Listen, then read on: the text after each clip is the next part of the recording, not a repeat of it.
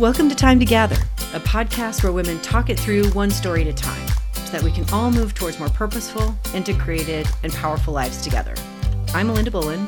And I'm Emily Jennings. And we're two working, living, surviving, trying to thrive women living on two different coasts from two different generations with the same love for good conversation, curiosity, and connection. We're imperfect, we're learning, and we are you. And we're so grateful you're here taking the time to gather with us today. Hey, Emily. Hi, Melinda. How you doing? Doing all right. Just been sitting with what we heard from Alison in this episode about starting her own business and the deep self-work it takes, because I've been kind of going through the same thing with starting this podcast together and this business together, and how much internal self-work it takes. Yeah, absolutely. Really looking forward to our guests hearing more from Alison and the deep dive she takes us on this idea of risk and identity, and how she really did some great work where when she took a risk, it really pushed against who she thought she was. It's just a great episode. Yeah. So in this episode, the incredible Miss Alison Spanner shares the risks of starting her own business, taking a deep look at who she is, and living in a way that honors her whole self. So I met Alison in our undergraduate social work courses, where we quickly became friends after finding out we shared the same middle name. Both grew up in small countryside towns out in nature, had a shared love for Eva Cassidy, and both took having alone time very seriously. What I've learned about Alison over these 15 plus years of friendship is that she's a deeply feeling and aware person.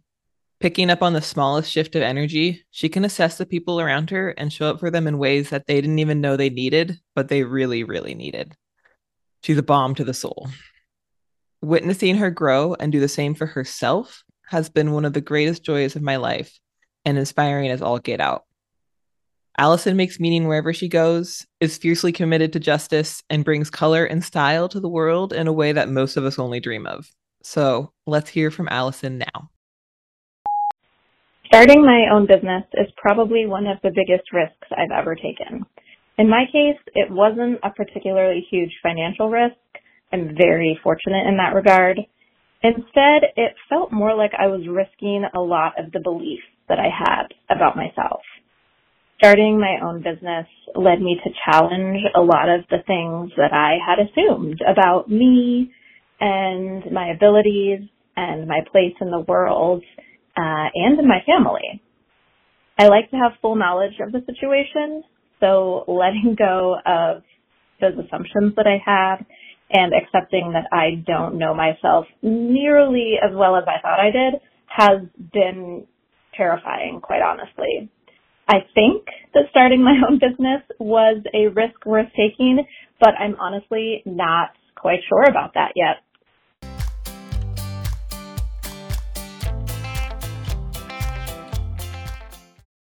I love how bold and clear Alison was about her risk being changing the narrative of herself. You know, it was interesting when I was listening to this, because usually when you start a business, I would think, I've actually not started a business, but my assumption would be, what are we doing here then, Melinda? Oh, yeah. A passion project, a gathering of women to tell great stories. But I guess, amen, fair amen. enough. Side hustle, fair.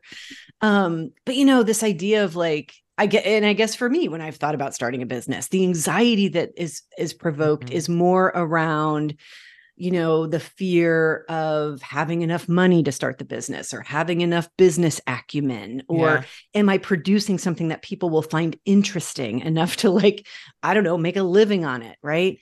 And so that was my assumption in this idea of her talking about starting a business. But the truth is, I love that she's talking about a risk being seeing herself in new and unexpected ways. And that she had an idea of herself, and that idea was challenged in the process of starting a business, right? Yeah. I feel like that's so much of my big work right now, is challenging the narratives I tell myself. Absolutely. It's constant work. And I also want to, in you saying that, I had kind of a light bulb moment of all those things you named can be fueled by self-perception and stories we tell ourselves do I have enough business acumen? Will this be successful? Do people want this? That's all self-perception right Can I there. trust myself with money? Right. Right. So, do I have something to bring to the world that's interesting? Yes. yeah. So I wonder, so like, I right. wonder if people are really talking about this, but it's in these veiled ways that are like kind of more centered on like business and capitalism and what we define as success. But underneath all of that is probably perception, like self-perception. You're absolutely right. Actually, you're absolutely right.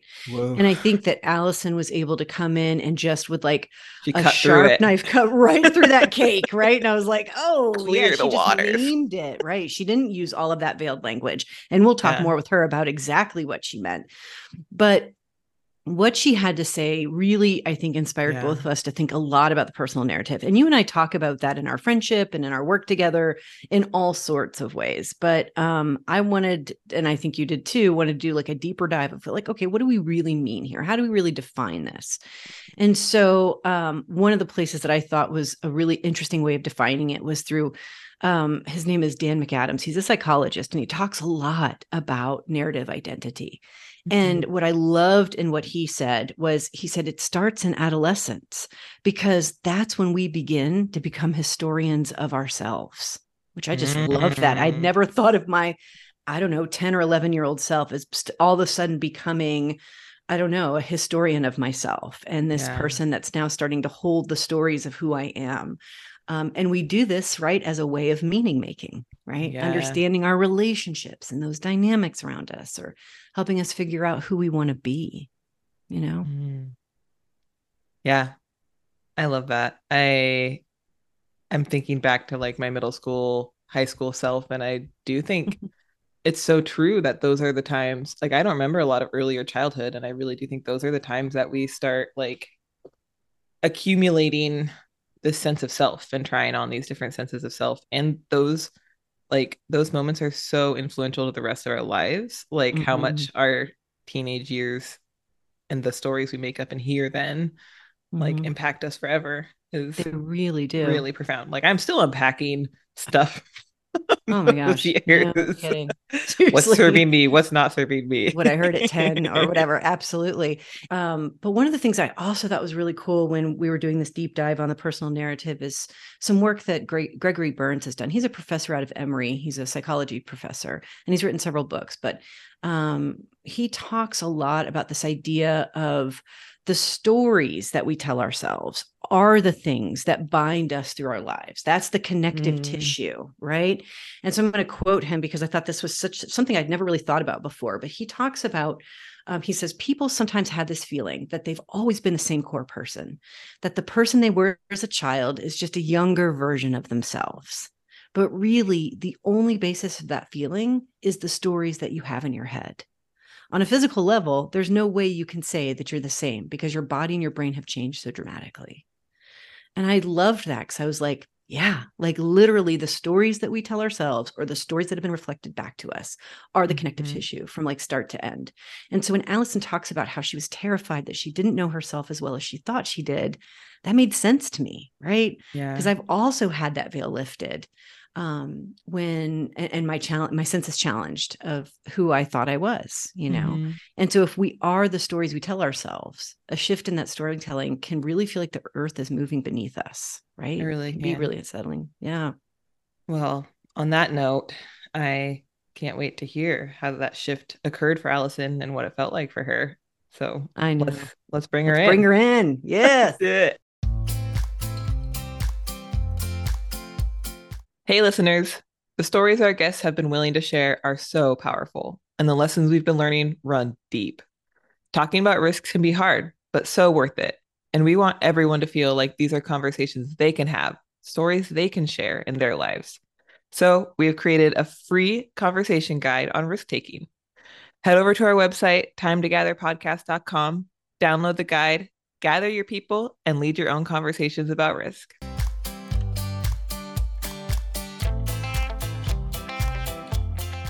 Hi, Allison. Welcome. Hi. Thank you. Melinda, Yeah. this is my first time meeting you. Nice to meet you. I know. We've been connected through Emily in a lot of different ways. And I follow your Instagram, which we're going to share with audiences so they can all follow you too, because you're amazing. But so excited to dig in a little bit more into your story. Thank you so much for sharing it with us. No problem. So we super loved your story and found like the fact that you just cut through it all and went straight to here's what was hard, here's how my perceptions were rocked and how that was difficult.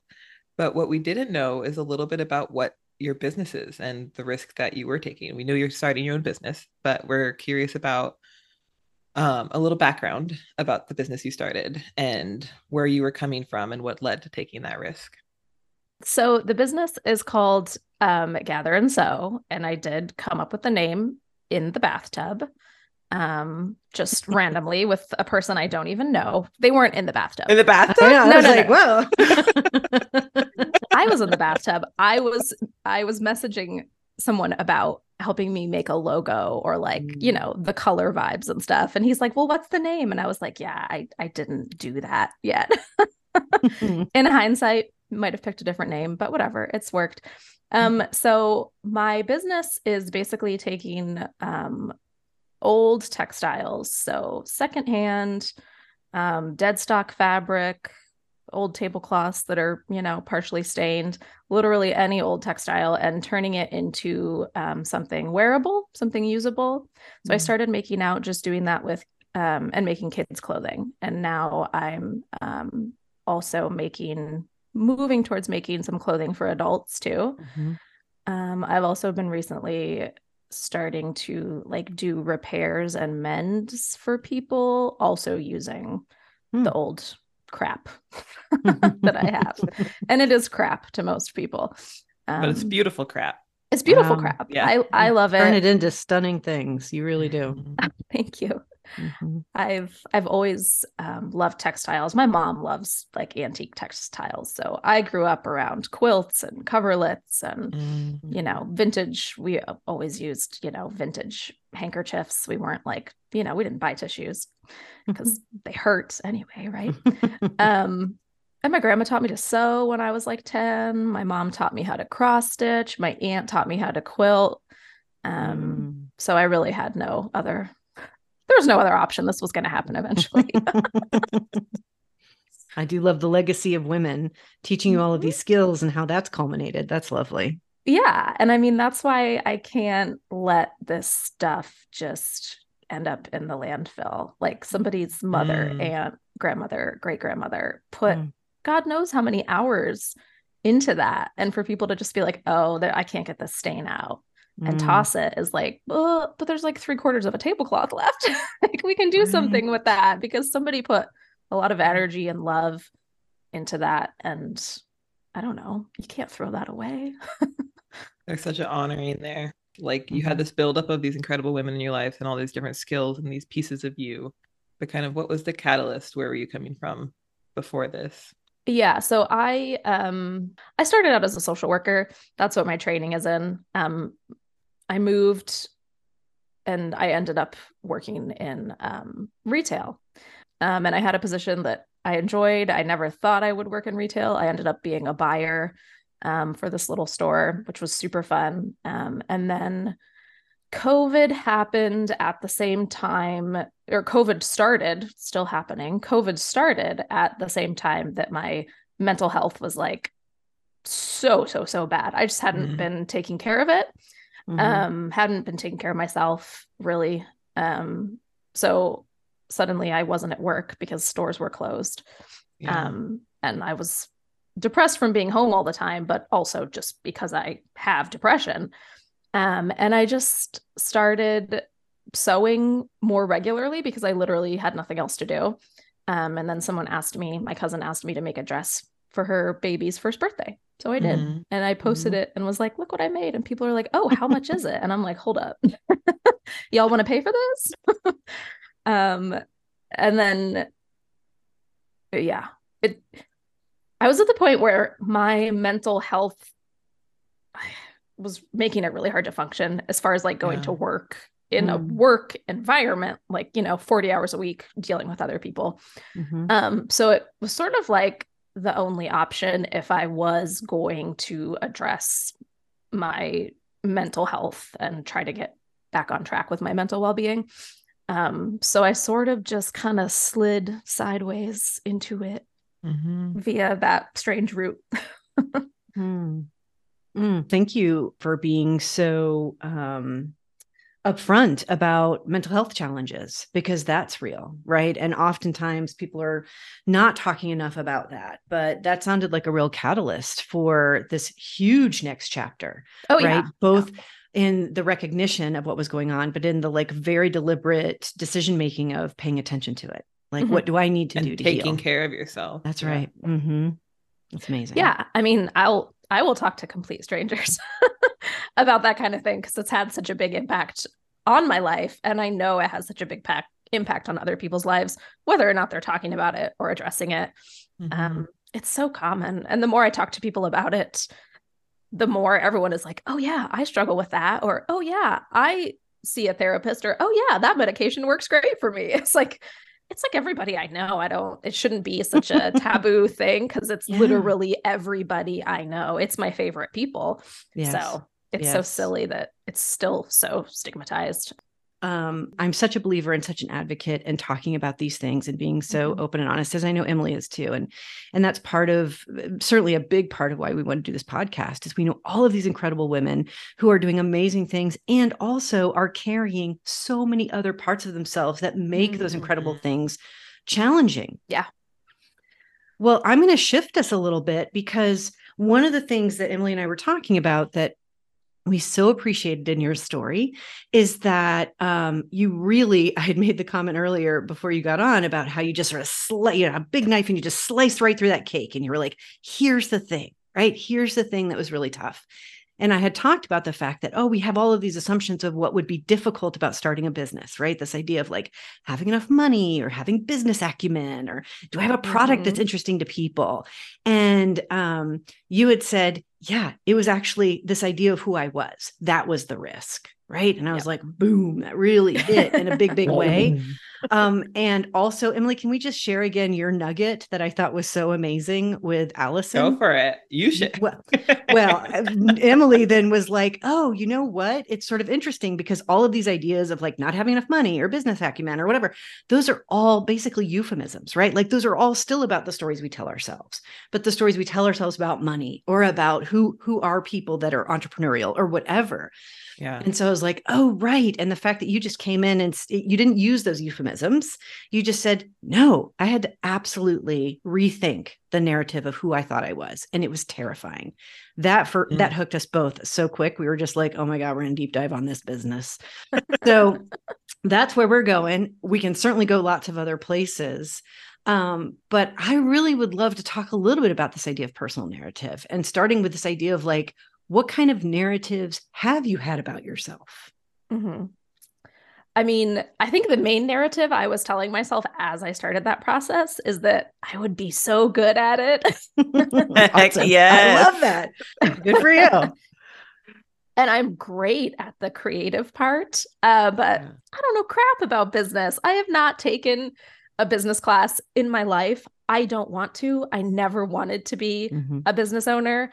I just assumed like, okay, I'm relatively intelligent. It can't be that hard. Oh, it's so that hard. Wow. So everyone is like, oh, who is your tax person? I'm like, you think I have that figured out? Right. Like, I don't even know. First of all, I'm not making enough to worry about that yet. That's right. But if I were, I probably still wouldn't have it together. Everyone's like, oh, what were your sales last month? I'm like, that's not important. Who knows? I sold a couple things. So that was one of the major perceptions that was challenged. Like, oh, I am intelligent enough to be good at owning a small business. I am intelligent, but that is a kind of intelligence that I need to learn, that I didn't come into the situation with. So that's been one of the major challenges for me. I have very strong and complicated feelings about contributing financially to my household. Yeah.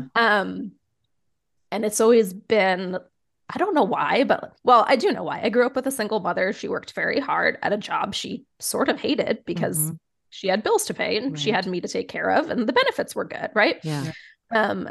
So I've just always been like, oh no, I will be contributing financially to my household. And then when I'm not, I feel bad. I feel bad. It's like there's a sense of shame for me around that, which is fully coming just from me. I am so appreciating this moment because it makes me think a lot about again, not just the stories we tell ourselves, but again, the stories we tell ourselves are often reflections of how we're engaging with the world, right? From a young age, the stories that other people are telling us about ourselves, what society is telling us about who we are, right? And I think as women, and one of the things that Emily and I pride ourselves on with Time Together is we are an intergenerational podcast, right? In that we sort of span 15 years age difference or whatever.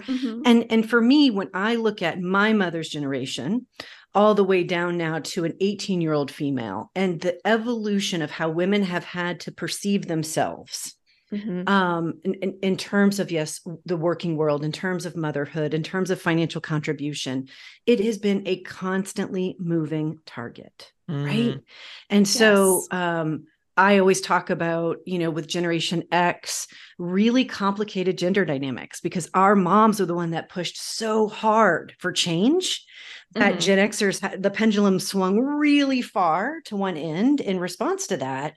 And the poor men in our lives were like, I don't even know what to do at all. Like, is chivalry a thing? I don't know. Yeah, I don't know what to do. And we were do I hold the door? Do I not right? Hold and I'm the like, door? well, I'm what do going you to want from me? I'm going to be the alpha female in this relationship, and you're just going to live with it. There was like so much complexity there. And then the pendulum sort of swings back and back and back. And so, Alison, what you're bringing up, I think, is not just about your own personal narrative, but again, your placemaking in the sort of sea of women and how we are responding to, the world. Yeah, absolutely. Yeah. I don't like, for example, in our household, I'm a terrible cook. I don't like cooking. When I make things, you don't want to eat them. My husband does all the cooking, all of it. And I'm grateful for that. The number of people who are like, oh, you're so lucky. I'm like, yeah, I'm lucky, but I also do like all the other stuff. That's right. That's right. Yeah. Isn't that interesting, that language? You're so lucky. Yeah. Right. I'm like, is he lucky that I do his laundry? Right. No, I just do it because I'm his partner. Nice. He just cooks because he's my partner, and that's the thing he's good at. But oh yeah, it gets so complicated and confusing. You're so right. Yeah. I recently had a person I really love was like, who does the cooking in your household? I was like, oh, Mike does. And they're like, oh, you're a kept woman. And that just hit me so hard. Just like, I was like, haha, yeah. But in retrospect, I wish I would have said so many different things. And to Mike's and my props in that moment, like Mike was like, yeah, but she does like all of the planning. The reason we're even hanging out with you right now is because she figured out to make this happen, kind of thing. And like we talked about how our strengths play off of each other. Like he is able to be more task focused, more small day-to-day focused, and I'm more like big picture, keep us rolling in a direction focus. Right. I can remember his nieces and nephews' birthdays. But yeah, exactly. But and then if I tell him to buy the gift, he will do it. It's perfect. Like it's Yes. Yeah. Yes. I love seeing figuring out our roles. It's so true. Like the generations that have come and are coming still are redefining something seemingly as simple as the contribution to a relationship, and how is that defined, right? Yeah. How are we parenting? How are we contributing to the household income, whatever that is? And it's such a pleasure to see that shifting happen. I want to know, Alison, because you are a business owner and you have been going through these growing pains. And I know the stuff I carry around this stuff, and Emily too, because we've been talking about a lot of these things with Time Together, right? Which really for us has been sort of a passion project, but inevitably is to some degree a side hustle too. So we have to be thinking about all those kinds of things that you're talking about that I don't feel super educated or equipped to know. And so there's a lot of like quick learning and, a lot of stories I tell myself around what it means to own business. I want to know what you have been living in terms of a narrative around ideas of business. What does success look like? What is an entrepreneur? Like, what are those stories you've been telling yourself about that? Yeah, I mean, I think probably the story I tell myself about what is success would be, yeah, making money. I'm at the stage where like every little bit of money I make gets reinvested. Like Right. I'm not like, I pay myself this much an hour. Like, oh, that's cute. I would love to do that. Right. So yeah, the story that I tell myself about what success looks like is not what's currently happening for me. Which is frustrating because other people look at me and they're like, "Oh, you're doing great. Your business is taking off." And I'm like, "Excuse me?" Um, so yeah, my idea of success needs to be altered, probably, honestly. Like I need to actually think about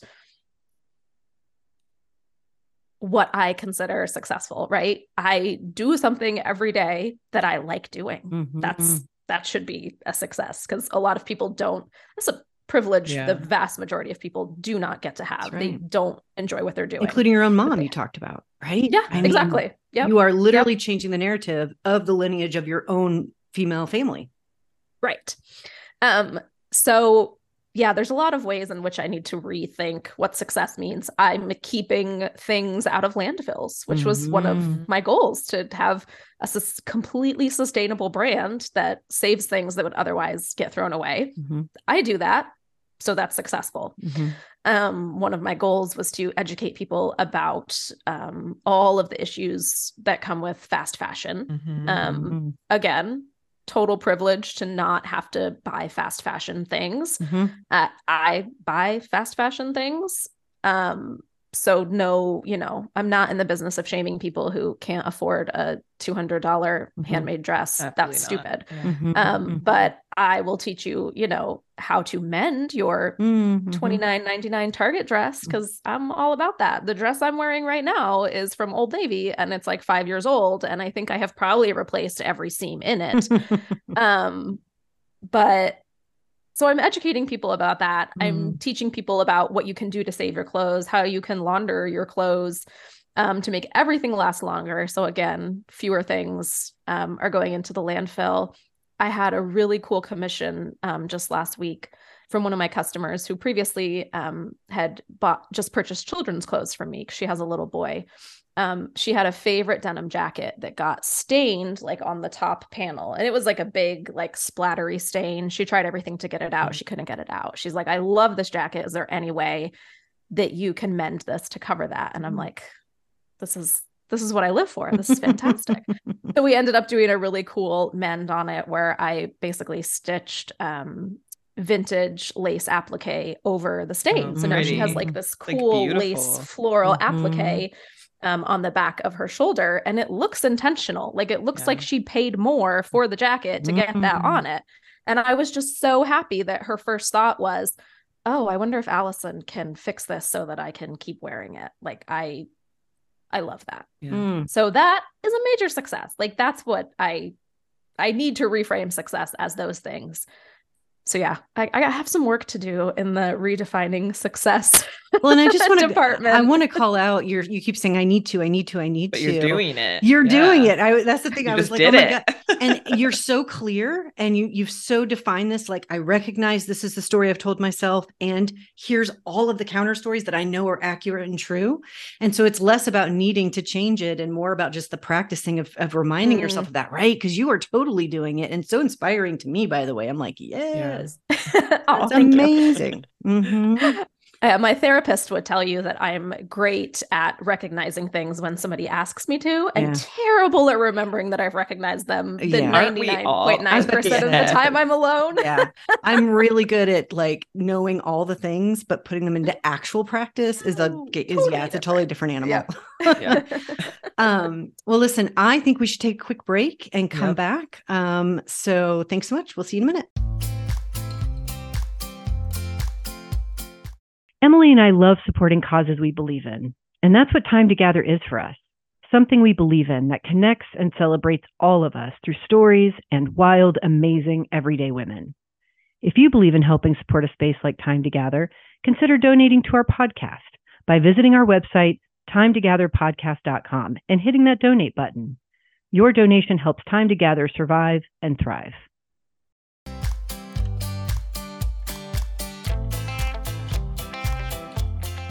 So I want to check in a little bit about the impact of some of this personal narrative and the shifting of it with other people in your life, right? We've talked about how our narratives are influenced by, again, our families, society, these constructs that we all have to sort of abide by, and, Western society. But we also have real people in our lives who are engaging with us as our personal narratives are shifting or changing, or we need to shift our personal narrative in order to engage with them more lovingly. So what about some of that? How have your changes impacted the people in your life? The people in my life hear the word no from me a lot more often. I was like, good for you. That's awesome. I've got to learn that word. Yeah. Born and raised people pleaser, still love to make people happy. But I've gotten a lot better at saying to my friends, I'm like, I don't have it in me. Sorry. Like, let's, can we pick a day next week to do that? Because it's not going to happen this week. I can't do it. So that's been a huge shift. And what I still feel guilt when I say no, but what I've realized is that as long as I, if I tell people why it's a no, if they're my actual friends, they're like, oh yeah, take care of yourself. Is there anything I can do? Like, nobody's like, what a bitch. Like, nobody, Right. And if they do, then I don't need to be hanging out with them. What a not friend. It's a good thing I told them no. Yeah. So I think, my friends have had to adjust to getting to see me less, but I'm also more present and energetic than when I am with them, because I'm not running on empty, and like, it's been in my calendar for a week, so I'm looking forward to it. That's been one of the biggest changes, probably. And honestly, the same thing with my parents. I have very undemanding parents, but I have this tradition of talking to my mom every day on the phone. And now that I'm like an adult, nothing is different from day to day, right? So I don't have anything exciting to say anyways. And I just don't have the energy. So, it'll be a, hey, thinking of you, but I'm going to bed because I'm tired. Love you. And she doesn't mind. I think that's been a harder change for me to make, because I didn't, want to be disappointing her or letting her down. But she, she's a happy little camper. She gets it.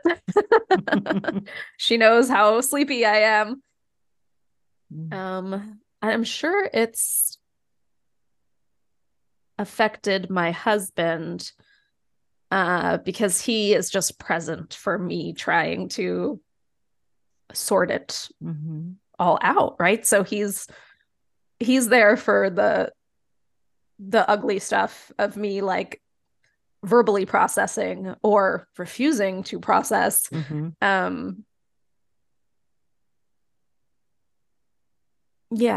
gets the messy he gets the good bits, but he also sees a lot of the messy bits of me sort of basically just fighting with myself, like internally giving myself permission. Do I deserve to have permission? Just that whole cycle that we all sort of go through, that's based in shame and the stories we tell ourselves. So hundreds of times a day, like over and over again. Yeah, it's like an ongoing little hamster wheel in the back, just really doing its thing, whether or not we think about it doing its thing. One of those things that this is bringing up for me that I just want to name, because I've been lucky to see this growth and shift in this powerful, incredible, beautiful woman of Alison Spanner. But that you are using no's and boundaries and honest space creation around yourself more and more. but this is building off of who you've always been, at least to me. Because in undergrad, you were the person that taught me about mental health days and like just taking days to yourself. Like you did that in undergrad and to your internships and would just be like, no, I'm taking a day at home. And like that gave me such permission throughout my life to do that for myself too. But I had never seen that modeled. I'd never seen that be a thing, but that was all you. Just like, nope, I value myself, my time. Um, and I need to take space for that. And I love that you are like continually just like blossoming open with that and making more and more space for self and time and modeling it for all of us and for your all your friends and for your customers. And yeah, it's a powerful thing, woman. Well, it's funny that you say that because I called them mental health days, but when I called off, it was because I had a migraine because I didn't feel like I could say, that's right. There's no I permission. need a mental health day. Yes. That's right. Never had a migraine in my life. Very sorry to the people who do. I have friends who get them. Yeah. I know it's agonizing and life disrupting, and I'm sorry that I used your condition to get myself out of work, but I really didn't feel like I could say, I need a break. I don't have it in me. I felt like I had to have an excuse.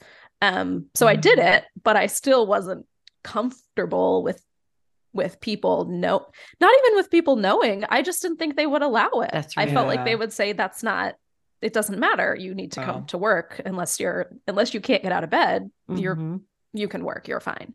Yeah. So yeah. But I'm glad that I got you out of work sometimes. And I've called them mental health days, but I thought you did. So that's great. I'm amazed. I love it. Now I call them mental health days, but that's because I just have to let me know when I'm calling off of work, and I'm very understanding. Yeah. You're a good boss to yourself. Sometimes, yeah.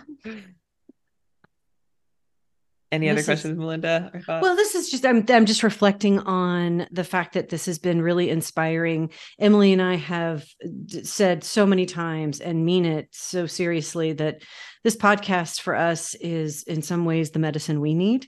It brings forward conversations just naturally and organically regarding things that we are struggling with. And I think that doesn't mean because we are uniquely tied, we have some sort of spidey sense to the women we're talking to, but in fact that we're just talking about things that are so universal and collective, but have not been sort of pushed into the light and enough that they do feel normalized.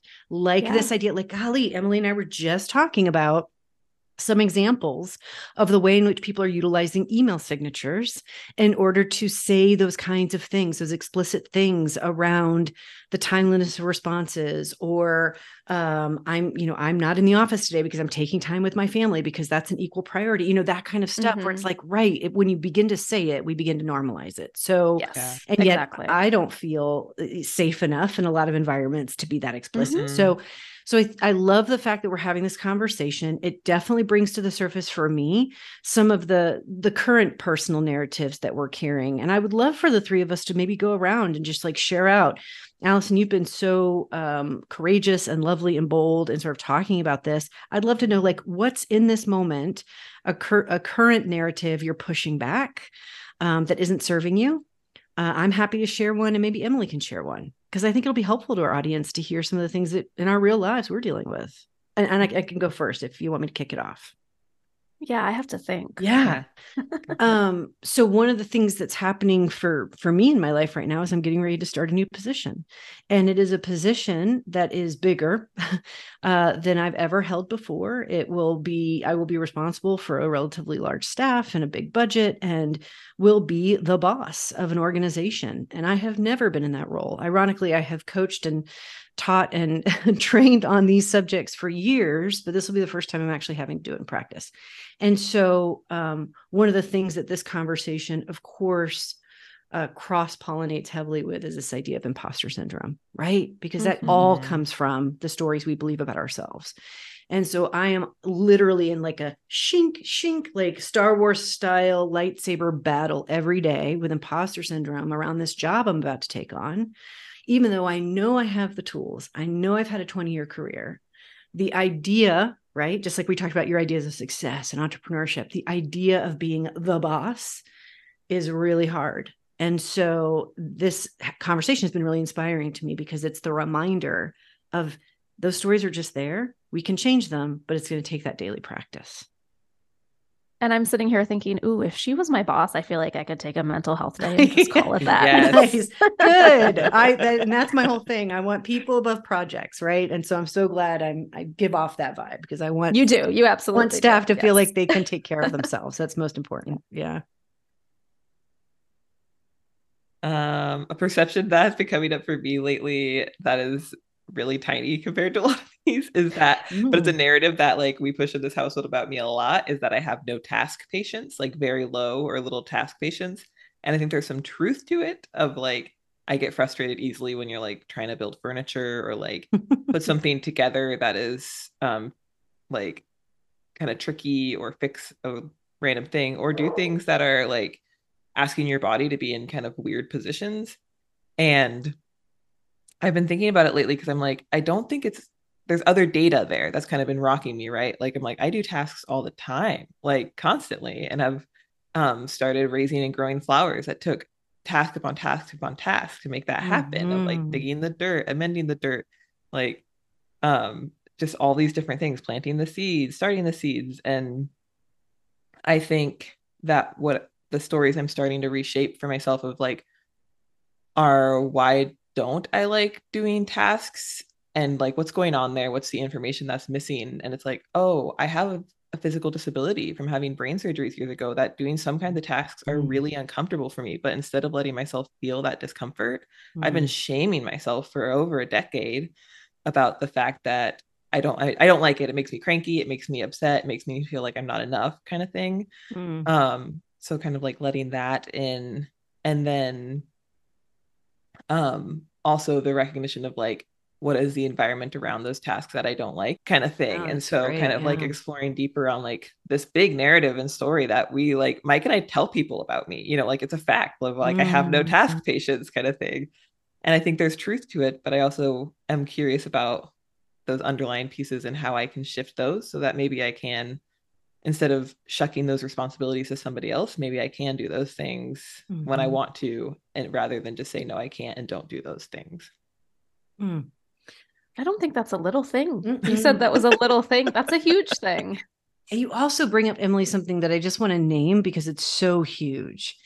And it is how these stories about ourselves become a part of sort of relationship dynamics, family dynamics. They sort of become the joke or the story, you know, and we all have those, right? How we are perceived, and the stories that are told at family gatherings about who we are. And usually they're out of love and fun and you know, playfulness. But oh my gosh, they become so deeply ingrained. So I just want to like say kudos for truly peeling back some of these layers and saying, okay, what's actually going on here, instead of just being the caricature of something, right? It's awesome. Mine is very similar to yours, Emily, in that I guess 2 years ago now, or a year and a half ago, I was diagnosed with ADHD. I had no idea that I had it. And I see a therapist. She mentioned it a couple times. My psychiatrist asked me about it once or twice. And I'm like, no, I don't have ADHD. And I'm like, these professionals keep asking me if I've been diagnosed. I'm like, maybe they know something. Like, maybe I should look into this. Oh, so I did the test, and my psychiatrist is like, oh, you have profound ADHD. And I'm like, that was big news to me. So it's changing my perception of me as just bad at a thing.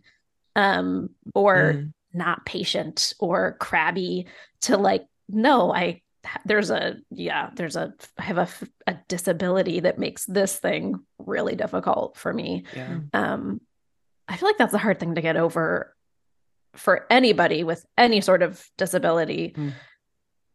But when it comes late in life and you've had 34 years of telling yourself the story, and then suddenly you're like, oh, that's actually not the story. But it's so hard to just not immediately jump to the place of shame and self-judgment and like, oh, why am I so bad at this? Well, my brain literally prevents me from being good at it. Yeah, those are well-worn pathways in your brain where the story's been like just like deep trenches. And it's gonna be a slow dig out of that. Like, and to not feel guilt when asking people to accommodate is like, I haven't even started trying that yet. So maybe we'll get there. But my husband and I were building out our closet yesterday with like a shelving system. And it was so difficult for me because it was metal pieces on a tile floor and he kept dropping them and it was so loud. And I was stepping on the nails that he kept dropping and the dogs were barking and the room was so full because the closet was emptied. And I was like, God, I am the worst wife. I can't even do this project with him. And then I was like, no, this is actually just all of the things that are very difficult for me to do. Yeah. I'm so glad you checked it. Yes, me too. The stories we tell ourselves. And we all, why is it that the first stories we go to so often are the ones that are so negative about ourselves? Absolutely. Like, I am a bad wife because this is over. Because I struggled to build a closet. Yeah. Right. Was it part of your vows, you know? Like there weren't even instructions. Somebody just gave us this closet system. And we're like, oh, what do we, I mean, you know, I love free. It was free. So I'm like, yeah, of course we'll use it. But there was a lot of reasons that I was struggling and none of them were because I am a bad wife. No. Well, thank you for this time with us. The last thing we like to do is to ask our guests if they could go back to the time that they're doing that risk, what would they tell themselves now? So Alison, if you could go back to the moments, and it was many moments on top of each other, but if you go back to the moments that you were starting your business and taking this risk, what would you tell yourself now? I think the most valuable thing to me would have been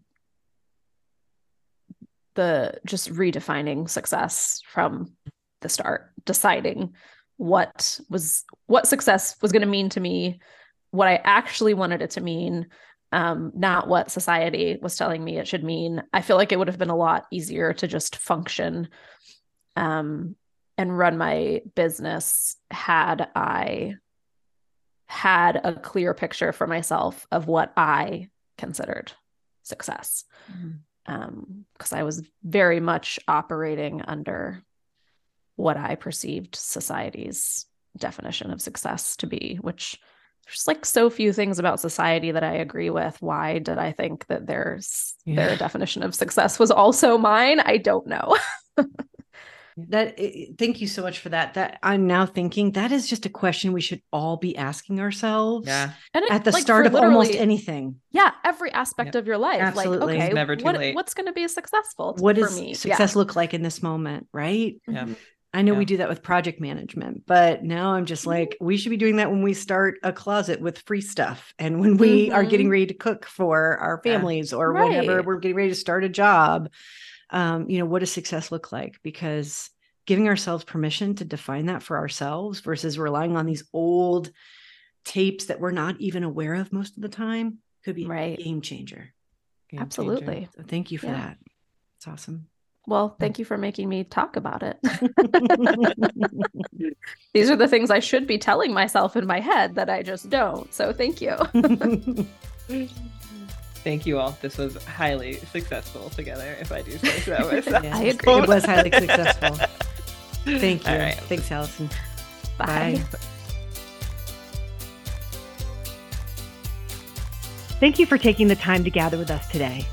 Keep our connection strong by visiting us at timetogatherpodcast.com or by following the Time to Gather podcast on Facebook, Instagram, and LinkedIn. We would love to hear from you. What resonated today? What are your stories? What risks have you taken? We love connecting with you and doing this work. Head over to our website and hit the donate button to help keep the stories coming. We're a grassroots, lo-fi effort, and your support is both needed and appreciated. Thank you, and we can't wait to gather with you again.